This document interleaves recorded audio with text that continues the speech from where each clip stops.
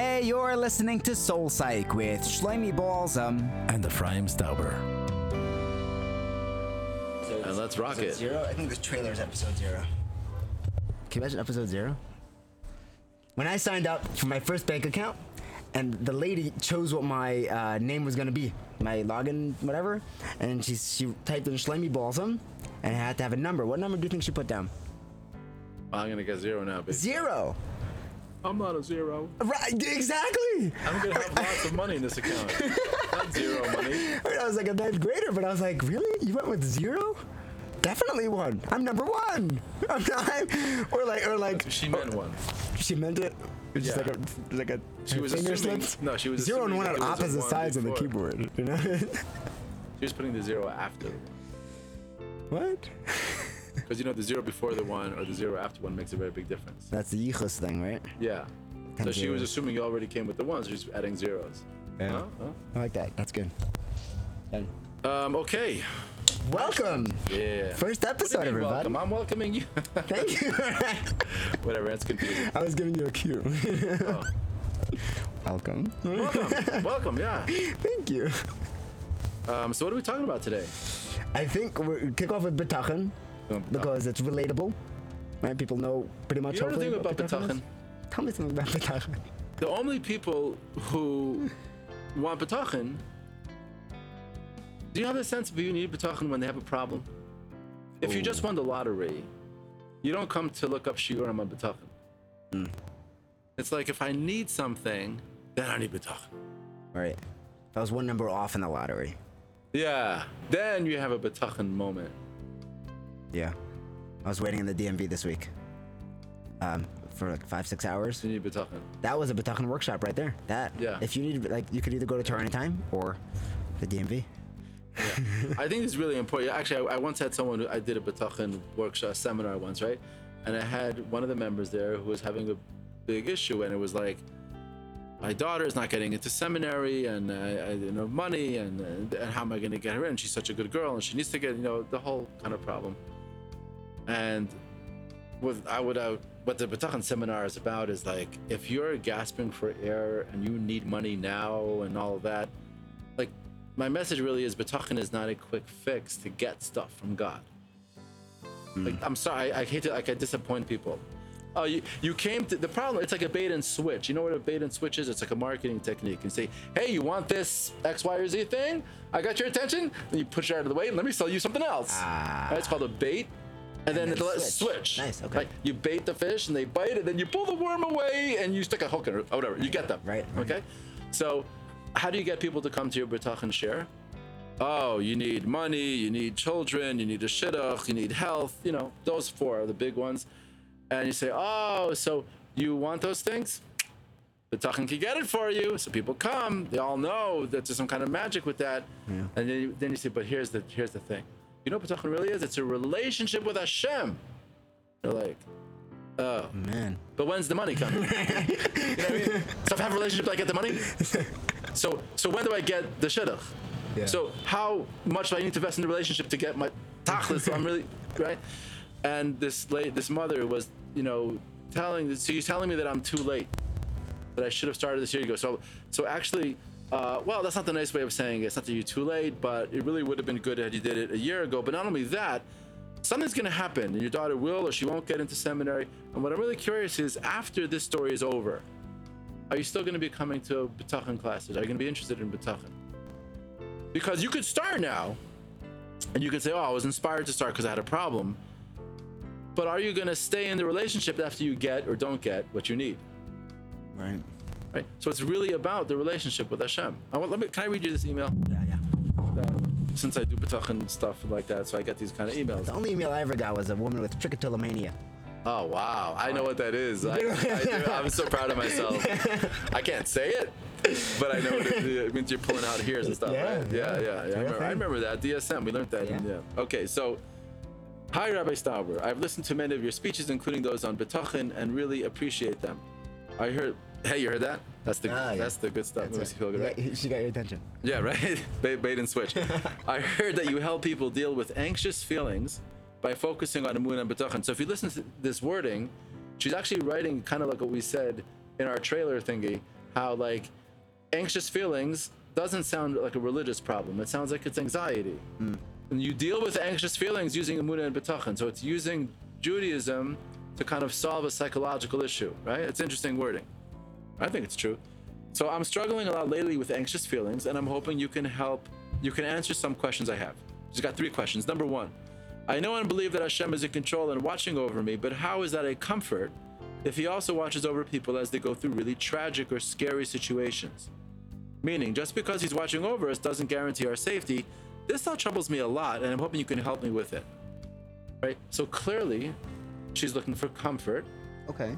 Right? In scary situations, and bitachon doesn't provide that comfort. So what's wrong with my bitachon? That's the question. Right. The first thing I want to say is bitachon is not about getting comfort. Not about results. Correct. If you're saying like I need comfort, right? So it's coming like I need something, and bitachon is a way to get the thing I need.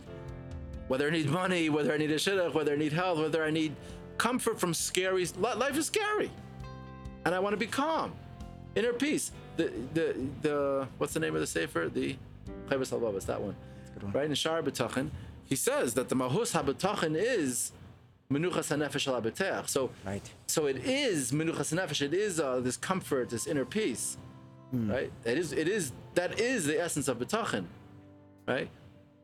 The thing is, though, if that's what I want to feel good inner peace, it's very elusive, because as this question is, it's not. What do you mean? There's no guarantees. No one says that. Right? Let's continue with the questions, and I want to continue with the perspective. Number 2, I work on noticing Hashem, thanking Him, and focusing on my brachas a lot. I'm having really difficult time feeling that Hashem loves me. This is partly from the way I grew up, but I constantly feel like He may chas v'shalom turn on me at any moment, and I'll be left stranded, especially on the days when I don't serve Him as I should. How can I change that thought process? So Hashem is really a punishing God. Let's go to number 3. When something tragic or difficult happens in the world, we learn that it's for us to look at our actions.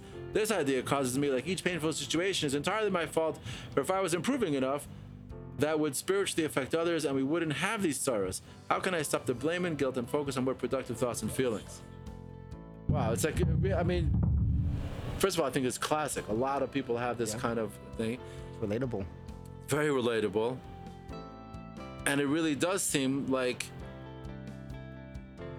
we just need to me, it seems like a relationship issue. Like in other relationships, if you're married, or if you have children, or if you have parents, or if you have close friends, business partners, a boss, employees, mother-in-law, yeah, father-in-law, yeah. So these are complex relationships, right? How do you do that? How do you deal with the problems in the relationship, the things that cause you stress or anxiety? Well, you don't have bitachon in your boss. Well, how about if you don't have any trust? Bitachon, let's call it in English. If you don't trust your boss to pay you, for example, or that he won't fire you, well, you definitely need to trust your boss.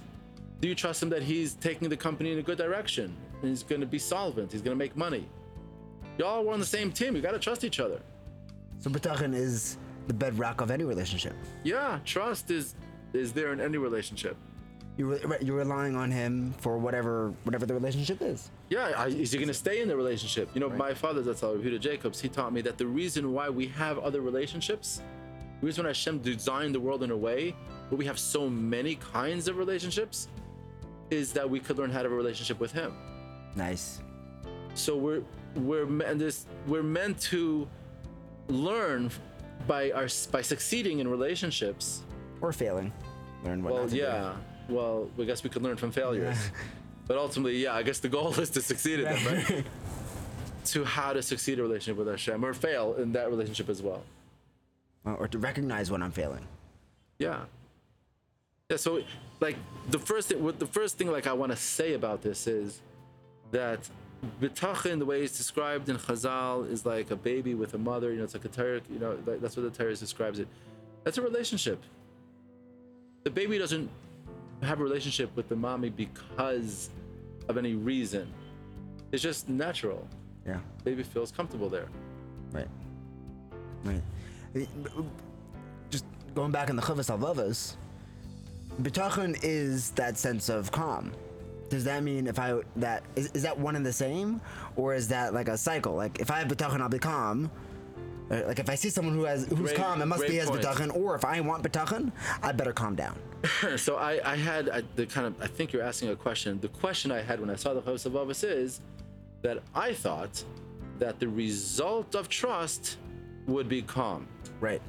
Okay, but he doesn't say that. And that goes back to the bait and switch. That's right. Yeah, come get your calmness. Yeah, I think it's a great deal. The Chavos Halvavos says, "Mahus haBitachon." Yeah. The essence, the definition of Bitachon is the menuchas hanefesh al haboteach. Right. So yeah, I was very surprised to see that. Menuchas hanefesh haboteach. That's right. Like the one Shel haboteach. It's shel. Yeah, menuchas haBitachon shel haboteach. I think I'm quoting it. Yeah, we're gonna double check the site. Go ahead. Check me out on it. The reality is that people who have Bitachon are calm. Question is, how do you get yourself involved in that program? Mm-hmm. Is it through the Bitachon or is it through calmness? Because if it's through calmness, that's where psychology is relationship. Do you have a relationship with this? Are you looking to have a more comfortable life? What am I looking for? Am I looking for comfort? Am I looking for money? Or am I looking for a relationship? Let me ask the question this way. If let's say Hashem, excuse me for speaking so crudely, but lahavdil, whatever, Hashem, forgive me. If Hashem, instead of Hashem, let's use the word supercomputer. Cool. If there was some supercomputer, some matrix, really in charge of everything. And it would be the same thing. If you want to have a good life, you need to be synchronized with the matrix. Mm-hmm. So there's no love. What's that? Like be on his side? Be on his side, follow his rules. There's a computer program. You got to play the game of the program. If you do things not according to the program, you're a virus. So you got to do these mitzvahs, you got to do these things. So you want to be comforted, you want to get through life and get what you need, follow the rules. What if the Torah, like would it be the same Torah if instead of like a real relationship, you don't have a relationship with a computer, I hope, right? That's kind of weird and creepy. You don't have a relationship with a computer, right? I hope. I mean, maybe Siri. Well, we have our phones. Today we have this, it's kind of awkward. Hi Siri, good morning. Good morning. Yeah. So let's not go there, please. People are not sure what gender they are. Maybe I'm a computer. Maybe I'm not a because today you have to sign on. Are you a male, female, or other? Yeah. Yeah, I'm a computer. I have a friend, may rest in peace, who identified as a parachute. Identified as a parachute. Yeah, didn't know. Did he carry people out of planes? Like, what's the deal? I guess they identified as someone with a parachute. You could go skydiving without a parachute. You just Maybe can't go skydiving that's why he's not alive twice. anymore? Yeah. That's right. Yeah. No, it's a pure joke. He never existed. Oh, okay. Oh, you have a friend who identified. Oh, I go. I was slow though. He thought he was a parachute jumped out of a plane. Oh my gosh. Okay. We dissected that well enough. Thank you. I apologize. Please scratch this from the record, man. This didn't happen. What are we up to? Identifying relationship with phones. You can have a relationship with a supercomputer. Thank you. Well, it's not a meaningful one. If Bitachon is about that I need something, whether it be comfort or whether it be the things that I need, so Hashem might as well be a computer. And then you could talk, how do I get the menuchas hanefesh? Since we know Hashem is not, it's about love. Hashem we have a mitzvah to love Him, and He loves us, and that's kind of what this is about. And it's more like a relationship with a baby with a mother. That's the way the Torah describes Bitachon. So that's the real focus. The real focus is, what does Hashem mean to you in your life besides this? Okay, there's a bunch of problems that this young lady has. But let me ask, if I would ask you, it's something else. It's something else in your life. Is Hashem part of your life in any other way? When you wake up in the morning and you say, Moda Adi, I don't know, is He part of that? Which reminds me actually something that I learned from my psychology supervisor, who said something really wise. She said to me that therapy is not, when you talk to a client and the first session should be getting to know the person outside the problem. Because we're not here just to talk about, the person is much more than their problem. So if they come into your session and and all you do is talk about the problem, so you're really just stuck in the problem. Actually, the way to solve problems is to find the power, the empowerment, and the kaiches and nefesh of the person. But if you don't even know the person at all, and they only talk to you within the context of where they're stuck, so that's what you're going to be doing. Right. So meet the person and get to know them outside of the problem also. Right. Right? And that, I think that's something that we're going to use here. See, that's fitting. We're learning from psychology, right? Can you have a relationship with Hashem outside the thing you need from Him? Right? Now, if you succeed at that, and let's say, I'll just go with that example. Let's say you wake up in the morning and you say, "Thank you, Hashem." I'm sorry, I hate this. You know, go to that tagline, but it looks whatever. It works, right? Okay. So, and you're really feeling grateful for life. Yeah. And it makes you feel good. You're like, yeah. I'm genuinely grateful to you, Hashem. Yeah, like Hashem, thanks, man. Like, I mean, not man. Thanks God. Thank God, you know. And if you're feeling like expansive, like in your chest, or I don't know, for me, it's like, you know, and you're feeling good. So you have this relationship with Hashem. Mm-hmm.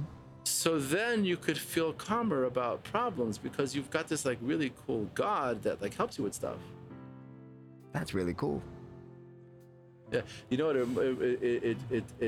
I do this at my Shabbos table with my kids, by the way. What?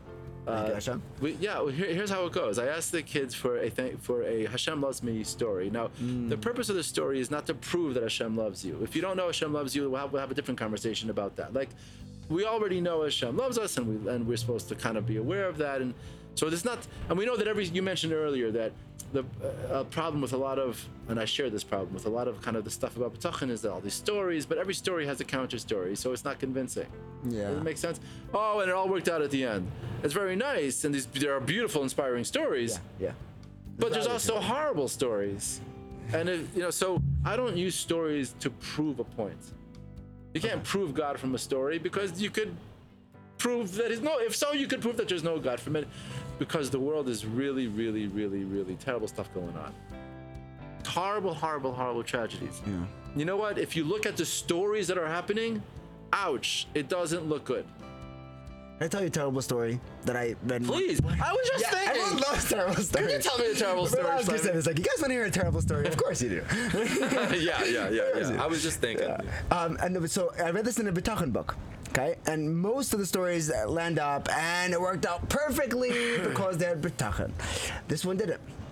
They lost 25 grand. They won a $25,000 check in lottery. Ura. Okay, yeah. Something like that, yeah. Sure, shout out to Ura.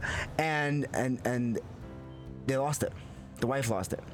And at least it was her fault. Okay. Yeah, hang on. The husband was sitting through a Bitachon share. And right after he finished, he's like all psyched up. And there's no proof. He had Bitachon before the share, right? But he got this whole psych up. And she gets the call, and she's like, "It's gone. It's gone." And he said, "Actually, it's Min HaShamayim. Wow. It's all right. I mean, that stinks, but maybe it'll turn out, maybe not." That's an inspiring story. Yeah. And I don't think they found it. Like, that was the end of the story. Yeah. Wow. But the stories help. I would want to know how. I'd want to know about how that works. How does it help? How do you get to that place? I think we all believe it. Like, we all know logically, right? Yeah, but logic. That's the thing about psychology. We don't live with logic. That's the thing where how do you take your logic and bring it to another place? So, I guess I want to talk to you about the method that at least I do know about, and I would love to This is something that I'm fascinated in, to learn more about this. The purpose of a Hashem loves me story is not to prove it, but rather to experience it. Because how is trust ever built? Right? I think the answer to that question is consistent positive experiences. If you always have good experiences with someone, you start trusting them. Now, if they betray your trust once or twice, boom, it's over. But if the person is always consistent, reinforcing it. Yeah, your boss pays you on time every month. You trust that he's going to pay you on time. Right. But if he misses a few times, then you don't trust him, right? And it's like that in every relationship.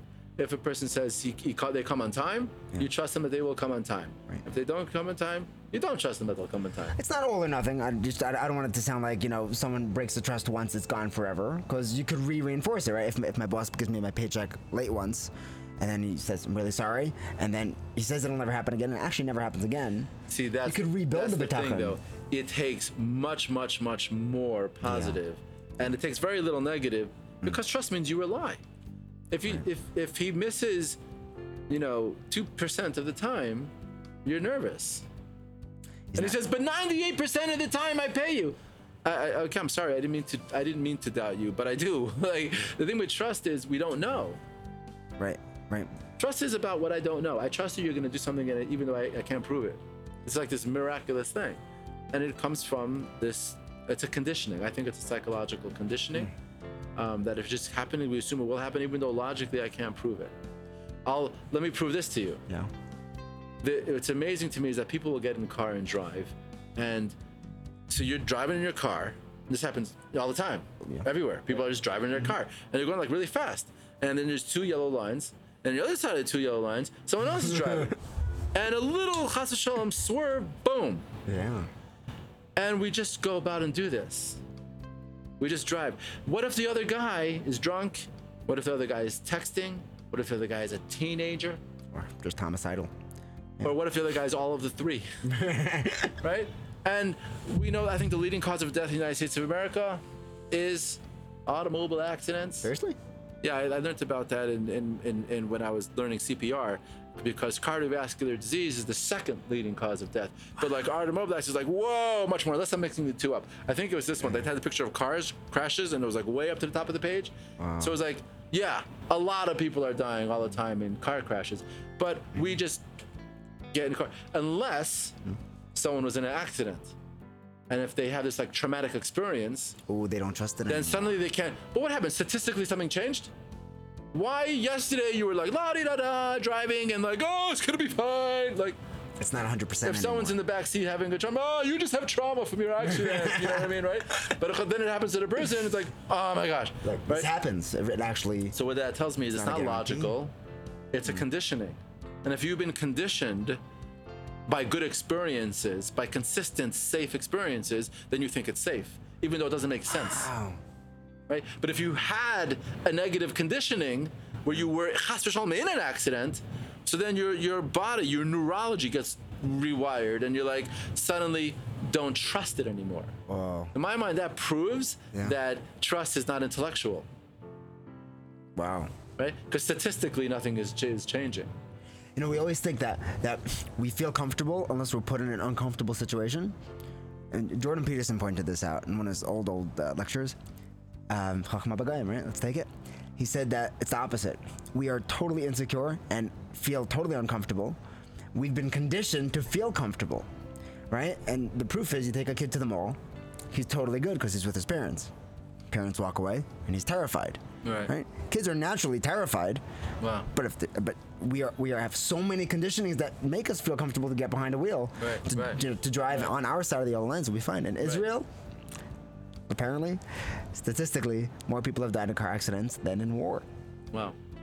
And yet we're more comfortable in a car than we are in war, right? Yeah. Okay, so I don't usually say this, but thank you for eavesdropping in our conversation.